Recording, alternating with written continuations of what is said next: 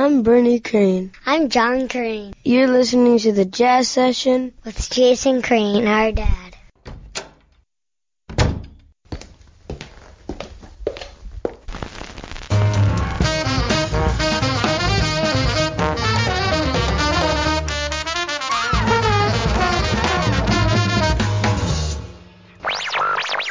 Lesson 1. Basic Hip. Welcome to the Jazz Session. I'm Jason Crane. This is episode 443 for February 9th, 2015. On today's show, saxophonist Rudresh Mahanthappa. The Jazz Session in its podcast form has been gone for a little while. Meanwhile, I've been on the radio hosting a weekly music show based out of Penn State University's radio station here in State College, Pennsylvania. The show airs Friday mornings from 9 to 11 a.m. Eastern Time, and I do hope you'll tune in. You can find all the links you need at thejazzsession.com. It's just called the Jazz Session Radio Edition, and it features 2 hours of music, including music by many of the artists you'll hear right here on the Jazz Session. Thanks to everyone who is a member of this show. $5 a month is all I ask, and it gets you access to hundreds and hundreds of interviews, along with MP3s and other exclusive content. Your $5 goes directly toward keeping this site online, which is not cheap, because the archives are large and they take up many gigabytes of space.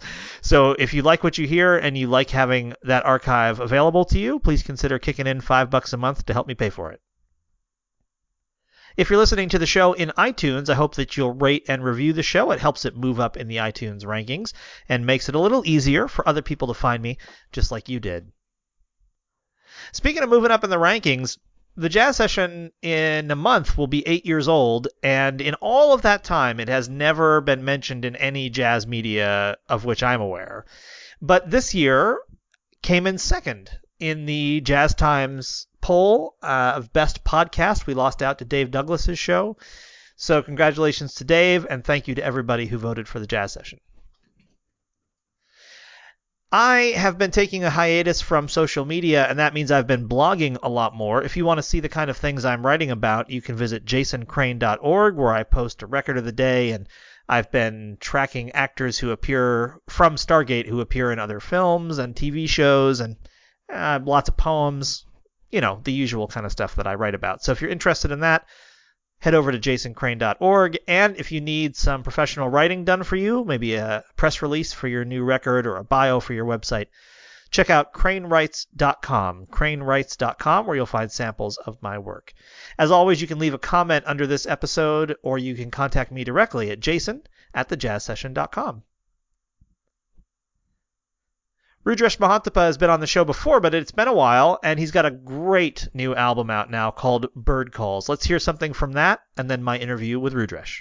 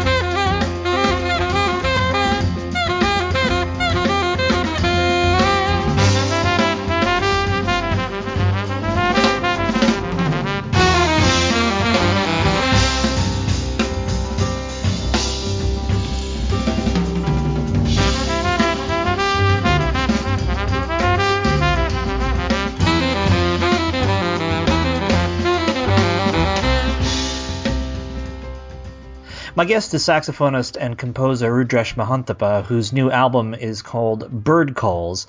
It's been about 5 years since you've been on the show, I was surprised to learn, which is way too long, and it's great to have you back. Thanks so much for being here, Rudresh. Oh, thanks for having me, Jason. It's great to be here. Has it really been 5 years? It seems like only like 2 or 3. I know, it's crazy. I was looking back at it at the date of your last appearance, and yeah, it was in 2010, toward the end of the year, so maybe it's 4.5 years, but a long time. Yeah. You've made a lot of music since the last time you were on the show, that's for sure. So I thought it was kind of funny that I was sent this album when I was, because I had just been really kind of deep into Charlie Parker about the same time as this record arrived. And I was kind of deep into Charlie Parker because every once in a while I get these little periods where I think, I should probably go back and listen to Charlie Parker again, and not just like put him on in the background, but really sit there and listen. And I learned from reading about this record, and of course from listening to it, that seems to be something that you frequently do too, which is to go back and kind of re-immerse yourself in Charlie Parker. And so I was curious about why and what his music means to you, and why it was important enough to explore on this record. Oh, that's a good question. Well, Charlie Parker was one of the greatest inspirations for me to even think about making a life in this music. So his presence in my history, in my biography, is, it goes beyond his great playing and his great writing and all these amazing albums. I would liken it more to, the way you feel about your first love. There's something about that that first love you had, whatever, in junior high or high school or elementary school, that is very special, that somehow shapes the way, you think about the world and you think about relationships and so on. And I guess in that way, Charlie Parker serves as a role model for me in how I see jazz and how I see my relationship to improvised music and American music, for that matter. That first love analogy is interesting. I can clearly remember mine, and I've had many great relationships since, but I feel like there's always some little way, no matter how fulfilling your later relationships are, that you're trying to recapture some of what it felt like when it was brand new. And is that part of what this relationship with Charlie Parker's music is for you, that there's always some way you're trying to just hold on to that original spark? Yeah, certainly. Absolutely. It's funny, with the technology we have, I mean, we take it all for granted now, but, if you let your iTunes go on some sort of random playlist, inevitably something will come up that you've forgotten about. And for me, whenever a Charlie Parker track comes up, I just, I kind of stop doing whatever I'm doing, and I feel that feeling again. I feel that feeling of discovering what it meant to attempt to play jazz as, I think a ninth grader, and just the excitement of that of that great unknown of what that meant, standing at the precipice of this, ready to jump into this great art form and see what I could make of it. But obviously, there's there are very few role models that one could have that are better than Charlie Parker. I mean, we always talk about how he's a genius, and we can talk more about, what exactly that means and what that means to us in 2015. But just very quickly, I mean, he was obviously a virtuoso of the saxophone, and obviously completely fresh at the time. But there's this incredible joy and this incredible storytelling that occurs in what he does. And one thing I've mentioned before, in talking about him and what went into making this album, is that, whenever I put on a Charlie Parker album, I always felt like he was playing just for me. Even though there might be, several 100,000 copies of that album circulating, worldwide, there was this very clear connection for me. Like I felt like there was a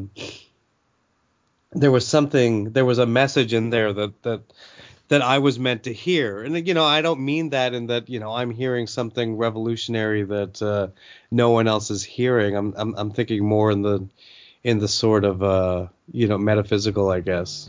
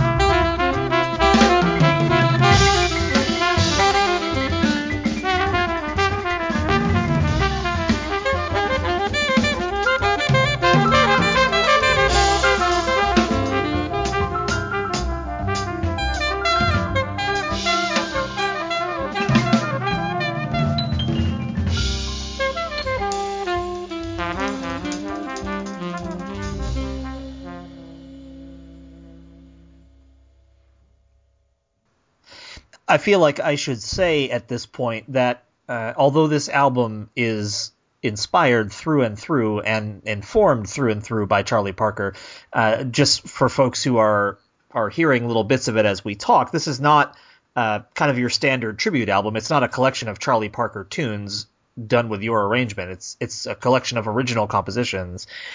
And to me, that I think if you're, I mean, certainly many people play Charlie Parker's tunes, and that's fabulous in its own way. But to me, one of the great inspirations to be taken from Charlie Parker is the idea of writing original music, even if it's over chord progressions that you took from somewhere else. But is this idea of writing original music and finding a way to express what you have to say through the original creation of melody and then improvisation on those melodies. And so it seems very fitting that that's what this album is, given whose influence was most important in its creation. Right, absolutely. I mean, I think, you can sum it up very quickly in saying that, I think that the best way we can pay tribute to Charlie Parker is to not play his music, but to actually somehow show what we've learned from him and how we've taken the gifts that he gave us and made them our own and stress the importance of individuality and having a unique voice and saying something special and personal in the same way that he did. I mean, those are the ways that he's a role model to me. It's not playing his music and playing, his licks or, his musical ideas. That's not an effective way of paying tribute to Charlie Parker, I don't think.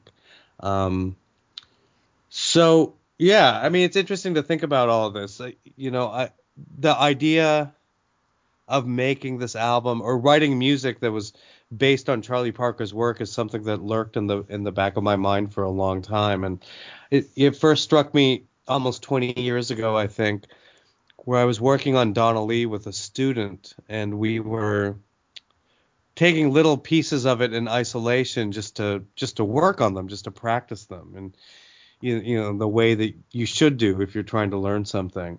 And hearing bits of the melody of Donna Lee in isolation in this kind of removed sort of way, without removed from the context of the whole piece, was very eye-opening, because these little snippets actually sounded more like Bartok or some sort of modern 20th century, latter half of the 20th century classical music. And that's when it really struck me that there was so much information in what Charlie Parker played, and that if we're accustomed to only perceiving it from start to finish, like normally, and I think it's human nature too. There are many people that know the head to Donna Lee, the melody to Donna Lee, and they can start at the beginning and play through to the end. But I think that the real interesting moments happen if you start in the middle, and maybe a place that's a little bit unorthodox, and end in a place that's not necessarily quote unquote normal or regular.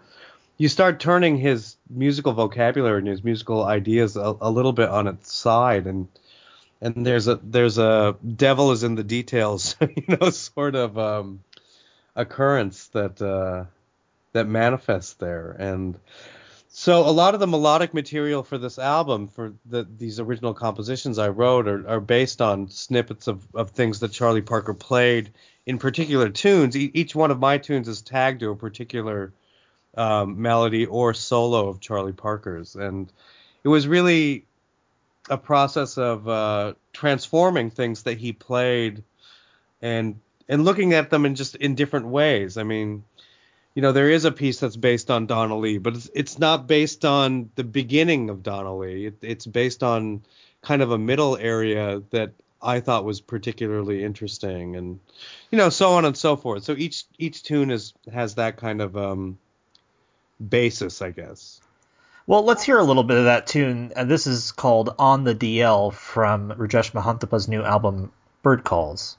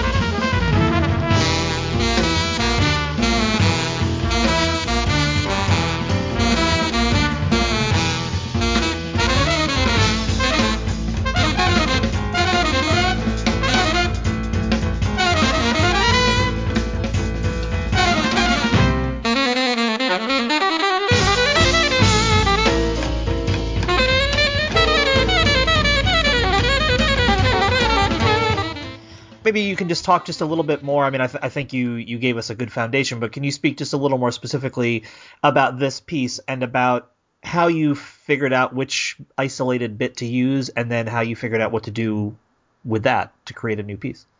Yeah, sure. So it's different for every piece, for sure. For this one, there's this part of the melody towards the end of Donnelly that's something like that. So I just took that part and worked with the I guess more of the conceptual material there, but the melody on the DL is very much coming out of that part. And then there's one phrase that ends that I remember that particular phrase in isolation struck me as being so advanced and so forward thinking. So that's something that occurs in there too. So yeah, so it's actually based on these very small parts of things that of that melody, very small phrases that Charlie Parker wrote. You know, it's interesting you talking about how modern and forward thinking these pieces are, because, and especially when taken in isolation like that. As I mentioned at the top of this interview, I had been kind of deep listening to Bird recently after feeling a little bit like, oh, it's been too long. And every time I go back to Charlie Parker, and I'm not going back with nearly the theoretical or musical knowledge that you're listening with, but I'm listening with my years of listening, and every time I go back to him, I think one more time, like, man, it's so easy to just think of this stuff, because I've heard Donna Lee 10 million times, to just think of it as, oh, it's just Donna Lee. But if you actually sit and listen to it like you were hearing it for the very first time, or like you were hearing it for the very first time in the 1940s, I mean, I can't completely put myself back in those days, but I've heard the music that came before. It just seems like it. I guess it didn't come out of nowhere, but in some ways it seems like a lightning strike on the scene, as opposed to the result of a slow evolutionary process that led to, okay, now it's Charlie Parker is the next thing, then the next thing, and the next thing. In some ways it seems like, okay, everything's going along, and hey, it's Charlie Parker, and no one was prepared for what it would sound like. Yeah, I totally agree, and I guess you trying to kind of find that sort of lightning strike sort of feeling in music that, I've heard, hundreds and hundreds of times was really fun, because I knew that it was there. And a lot of this also comes out of this idea that, I referred to earlier, we always say Charlie Parker was a genius, and I'm not saying that we should ever doubt that he was a genius, but I think it's worth investigating in why and how and in what ways he was a genius, and what does that mean to us now as fans of jazz or improvised music, or the actual makers of this music. Because it's so easy to just say, yeah, Bird was a genius, that's great, and then just kind of continue with doing what we do. And so what does it mean to say that he was a genius? Well, I think the thrust of this project was actually to maybe demonstrate why his output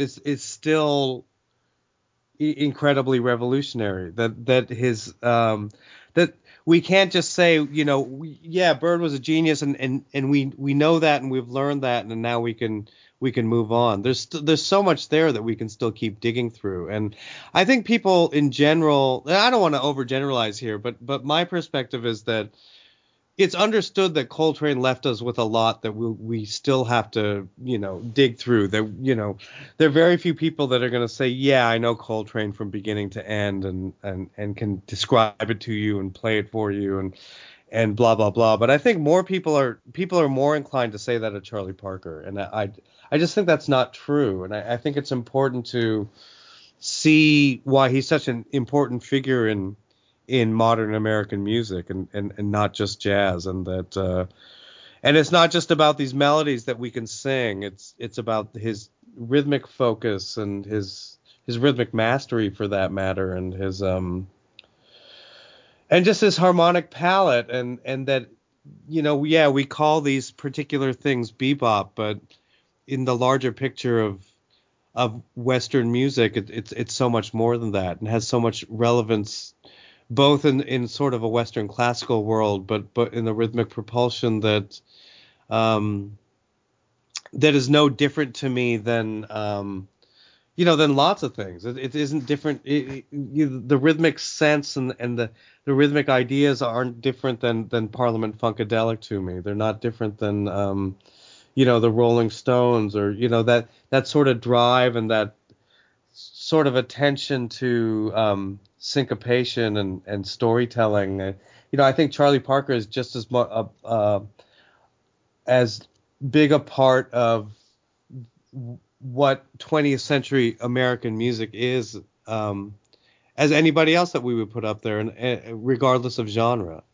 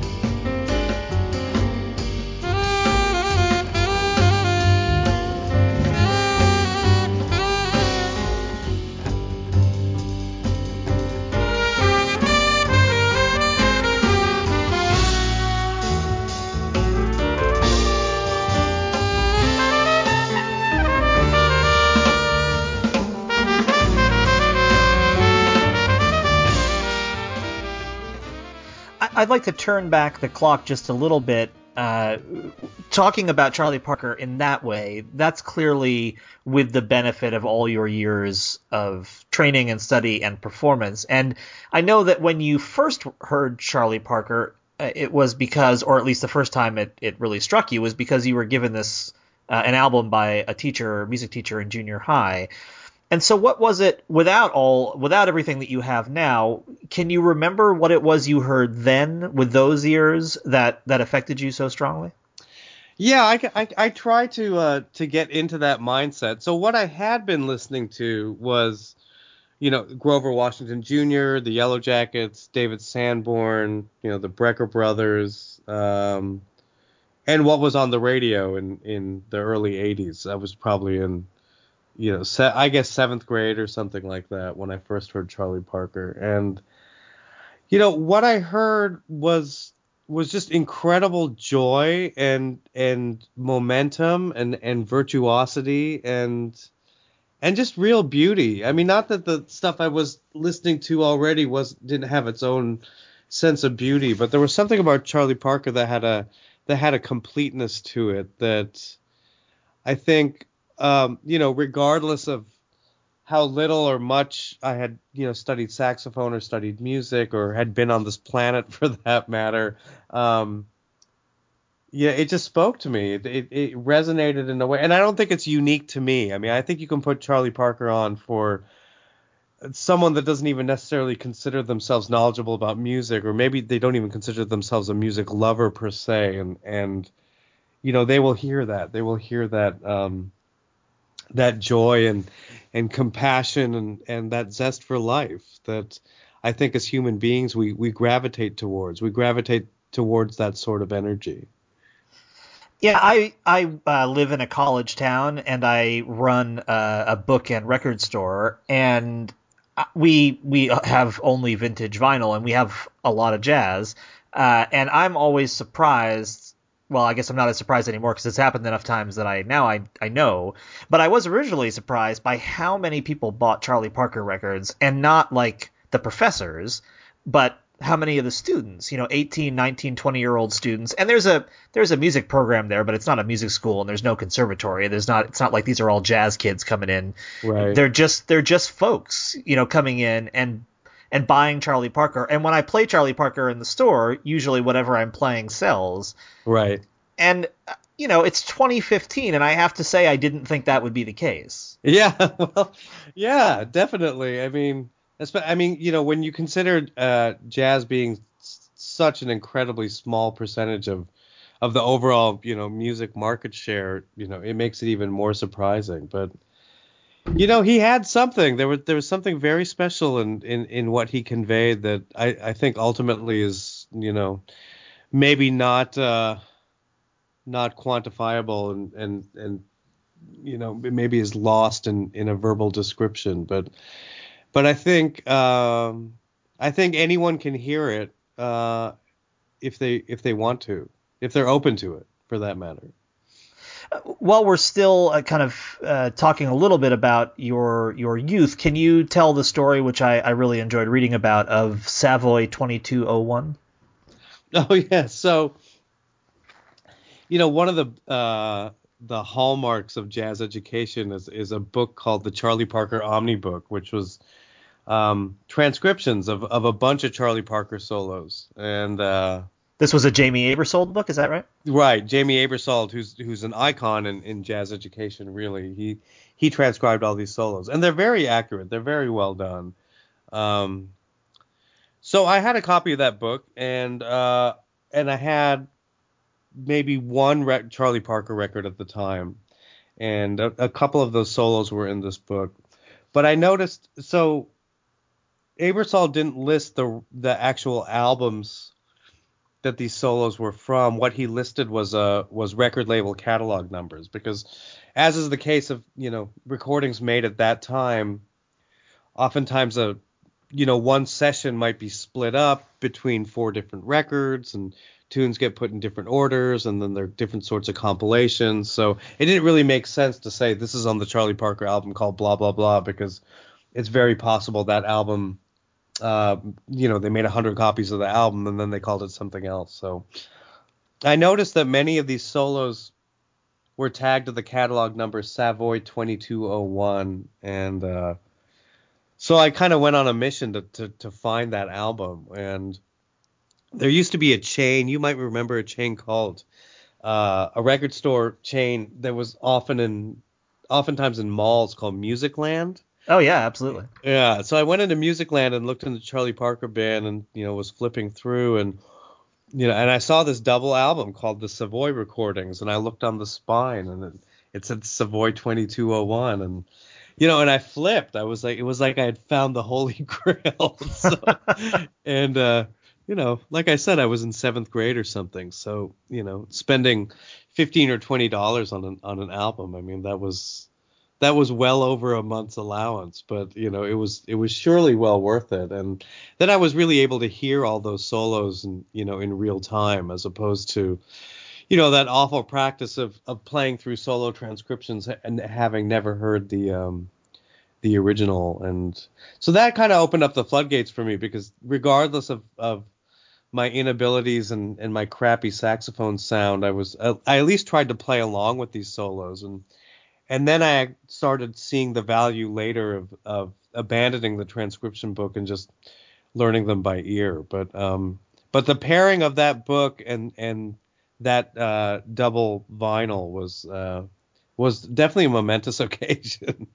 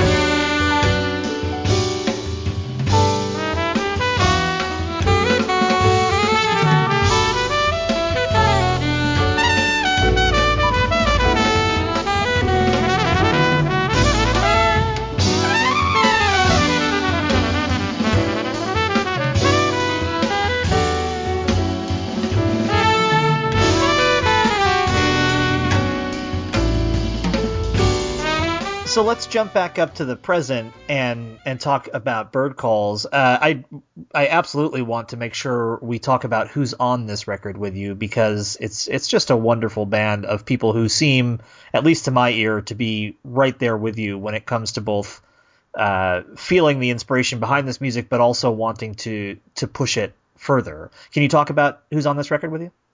Yeah, everyone that's on the album was I guess chosen, at least in my head, when I first started writing the music. I'm not one of these guys that writes music and then figures out who's going to play it. So I'm definitely writing for a specific personnel, which is always funny to do in this day and age, because you can't guarantee that these people will actually be able to play the gigs after the record comes out. But that's a whole other story. So I have a very different relationship to each one. Matt Mitchell is playing piano, and Matt is somebody who had reached out to me many years ago because we had a mutual friend. So we'd been in touch for a while, but I'd never heard him. And for many years he was a librarian at a university in Philadelphia. So it didn't even occur to me, I guess, that he was this monster pianist. But finally the word started spreading, and Ralph Alessi, great trumpet player, had hired him, and John Hollenbeck as well, and these people that I respect. And then he's playing with Tim Byrne, and finally Reza Bassi. I was in a group of the guitarist Reza Bassi, who's a great guitarist and great friend of mine, and the usual pianist couldn't make it, so he called Matt to do a couple of gigs. And after the first tune, I quickly understood why everyone liked Matt so much. I mean, he was really fabulous, and he actually ended up subbing on a few shows with Apex, which was the quintet that I led with Bunky Green. So this was not our first time playing together by any means, but I knew he would be great for this project. And everyone that's involved here has like a very strong foothold in the tradition of this music and the building blocks of this music, but has a long view and a foot in the future, and that's how I've always shaped my artistic perspective. So I really wanted to surround myself with people like that.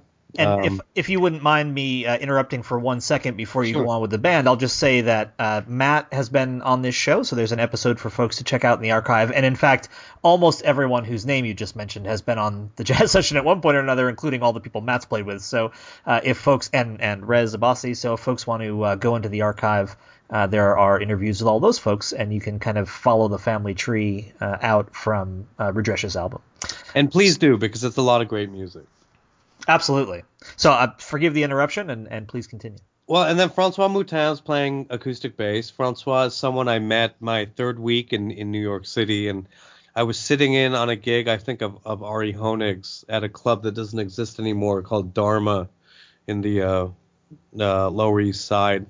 And it was, one of those things where, just within the first tune, Francois and I looked at each other, and we kind of knew that we would probably be playing together for the rest of our lives. And here we are 17 years later. We're still doing a lot together. He's played on almost every album of mine. So he's what is it about? I mean, how do you know in that moment? That feels like one of those love at first sight things where maybe it can't be explained, but how did you know? What was it about it?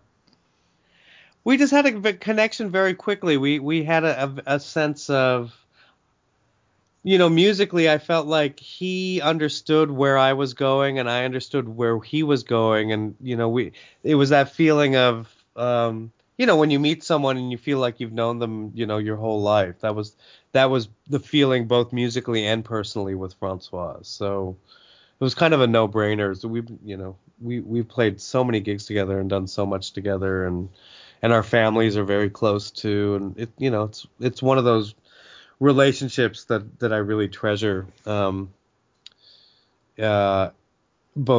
personally and artistically.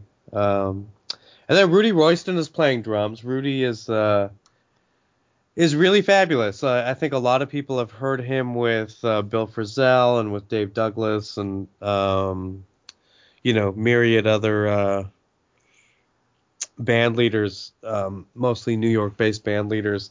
But Rudy and I go back a long time. We actually go back to 1991 He's a fellow Coloradan. And I'll try to sum it up briefly. I had in 91 I had gone on a cruise ship, taken a cruise ship gig, and I hated it so much I quit after 6 weeks.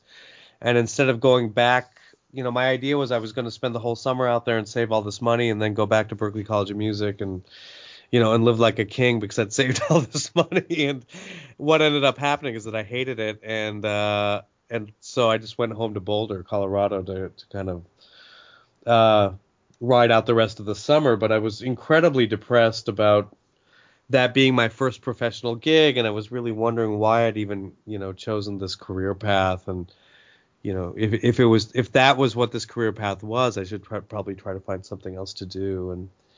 But I was trying to keep my chin up, and I went to all the old spots around Boulder and Denver where I used to sit in, steady jazz gigs here and there, led by locals. And I went to one in Boulder that I used to go to a lot on Friday afternoons, Friday evenings, and we were playing Cherokee, and everyone dropped out except for me and the drummer, and we just had this great time playing duo together.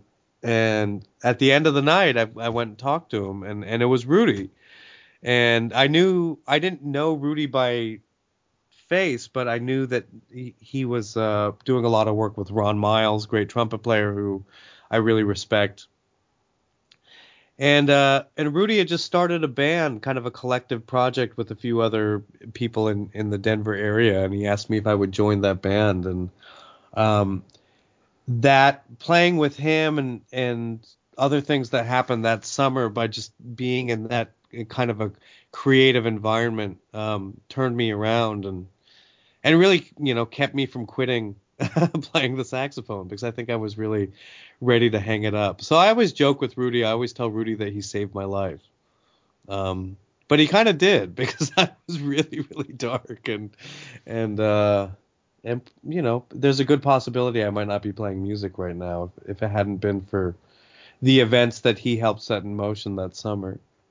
Do a lot of your musical relationships tend to last a long time? Certainly the stories of Francois and Rudy that you just told makes it sound like that might be the case. Well, there are a few of them. Actually, Rudy and I lost touch for many, many years, and then he kind of reappeared in New York, and people were talking about this guy, and I was like, Rudy Royston. I was like, I know Rudy Royston. So it took us a long time to get to play together, and he ended up subbing on some gigs with Samdi, and that that's how we ended up really connecting again musically. Some of these relationships last a long time. I think some of them are seeds that are planted, and you never know when those people circle back into your life, but they seem to circle back into your life when it's mutually necessary and beneficial for kind of an overall good and an overall forward motion. But Francois and Vijay Iyer, Dan Weiss, Reza Bassi, I mean, these are people when I start remembering it's 2015, I realize that I've been playing with these people for 10 plus years, and I don't imagine that that's going to stop anytime in the next, let's say I give myself 35 years, I don't see that ending. So I think those are the best kinds of relationships, and those are friendships too, so it's not just about playing music. It's almost that maybe the music is a byproduct of being friends, or at least I think it becomes that. Jazz always struck me. I mean, for all the time that I lived in New York, but really for a lot of my life, it always struck me that the jazz world was kind of a small town. I mean, it's a small town that's spread over the entire planet. Right. And maybe based in one of the largest cities on earth, but it still feels like a small town. I was reminded of that by you saying that sometimes people circle back into your life, and it almost feels that way. Like you can kind of be operating all in this same place, and then you come together for an event, and maybe you go off and live separate lives again, but you're all still kind of in this same small orbit, and someday you'll probably find your way back to one another. Yeah, I totally agree with that. And I've just seen it happen time and time again. I mean, I think particularly about the people I went to school with, whether it was at North Texas State or Berklee College of Music. I'm talking about my undergrad. I finished school in in 1992. So it's a good 23 years ago, and I see those people circle back into my life, and some of them are people I haven't seen, since then. Like I was thinking about how, yeah, I'm doing this gig in Cleveland in a few weeks, and it just so happens this band from Sweden is playing in Cleveland the same night, and two of the guys are people I was at North Texas with, who I haven't seen since, and we're actually going to get together. I mean, I think that's kind of crazy Wow. to see how um, these things work out, and see how they manifest, and some of them really manifest in some of it is just kind of a nice way of reconnecting, and sometimes they result in really great projects and really interesting music. And I think as long as we keep ourselves open to that, there are a lot of great possibilities. I want to make sure we don't forget the person playing trumpet on this record. Absolutely. So Adam O'Farrell is playing trumpet. Adam O'Farrell comes from the great O'Farrell family. He's the son of Arturo O'Farrell, the great band leader and pianist, and the grandson of Chico O'Farrell. And Chico O'Farrell is very important because he in many ways is a primary component of bringing Cuban music to America. And he wrote the original Afro-Cuban jazz suite for Machito's band to feature Charlie Parker. So it was really some of the first sort of intercultural jazz that Chico is responsible for. And I think Arturo has carried that torch, but made it his own. And Adam is only 20 years old, and he's like a real, I don't really like the word so much, but I think prodigy is a good way to describe him. He's an incredibly fluid trumpet player. He's got amazing ears. He has a very innovative, forward-thinking head on his shoulders. And I really wanted a trumpet player to be on this album, and I have never made an album as a leader with a trumpet player. And I've actually done very few albums that feature another horn player. But I wanted to convey that sense of, whether it was Charlie Parker and Dizzy Gillespie or Miles Davis or Herb Pomeroy or, any number of trumpet players that Charlie Parker employed to play next to him, to be his foil, so to speak. I think, I wanted to have that spirit as well. And Adam just seemed like he was the right person. And we actually didn't know each other, but a few people had mentioned him as a great possibility, and I watched some videos of him on YouTube, and I was really blown away. So I just emailed him and asked him if he wanted to be part of the project, and he was very enthusiastic about it, and consequently played really great, and continues to do so. And some of your listeners might know he was a finalist in the Thelonious Monk competition just a few months ago, as it was trumpet this year.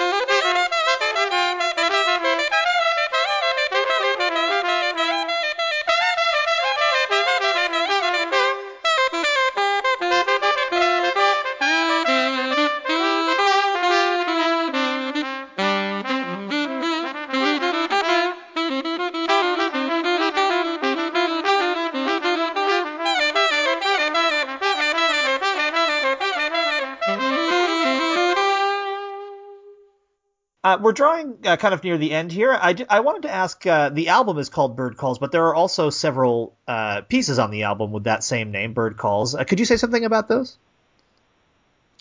Well, I guess those serve as introductions or interludes, but I always like this idea of featuring members of the band as soloists, and solo, where they're playing by themselves.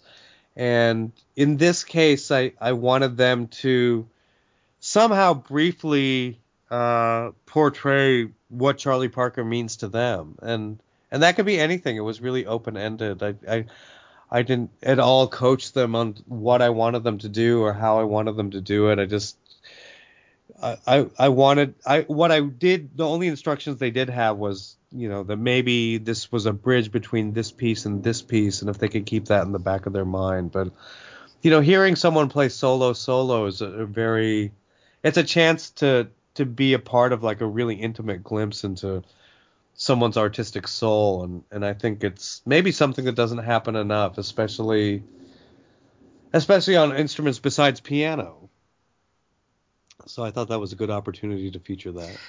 Well, as I often say, this show is more advocacy than journalism, and so I feel comfortable in saying that I really, really dig this album, and I've listened to it quite a number of times since receiving it, and I think this will be one of those, with the number of albums that I get sent, there aren't all that many that make it into any kind of regular rotation, but I feel like this one's going to be one of the ones I'll go back to. It's just I think it really does a great job capturing the joy that you described in your own hearing of Charlie Parker and kind of bringing that into the 21st century. So it's just a wonderful album, and I'm really glad we had a chance to talk about it.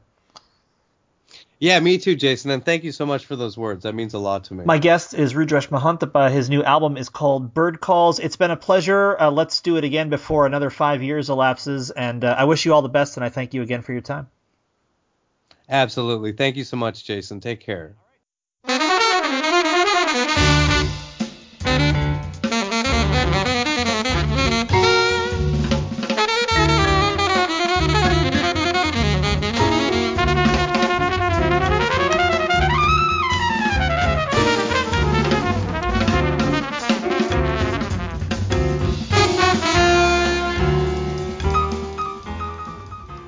That's music from Rudresh Mahanthappa and his brand new record, Bird Calls.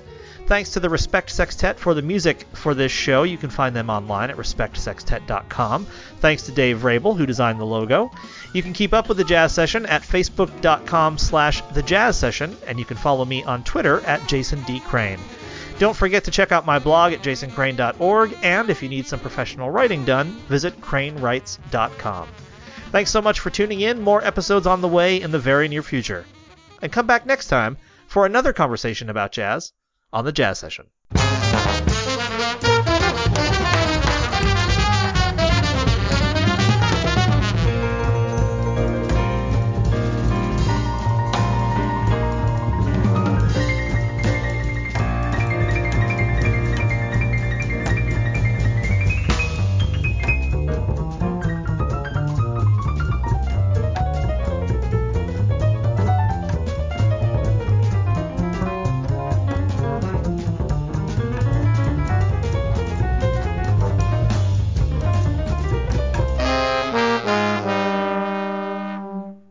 Thank you for listening, everybody. Bye. Bye. Bye.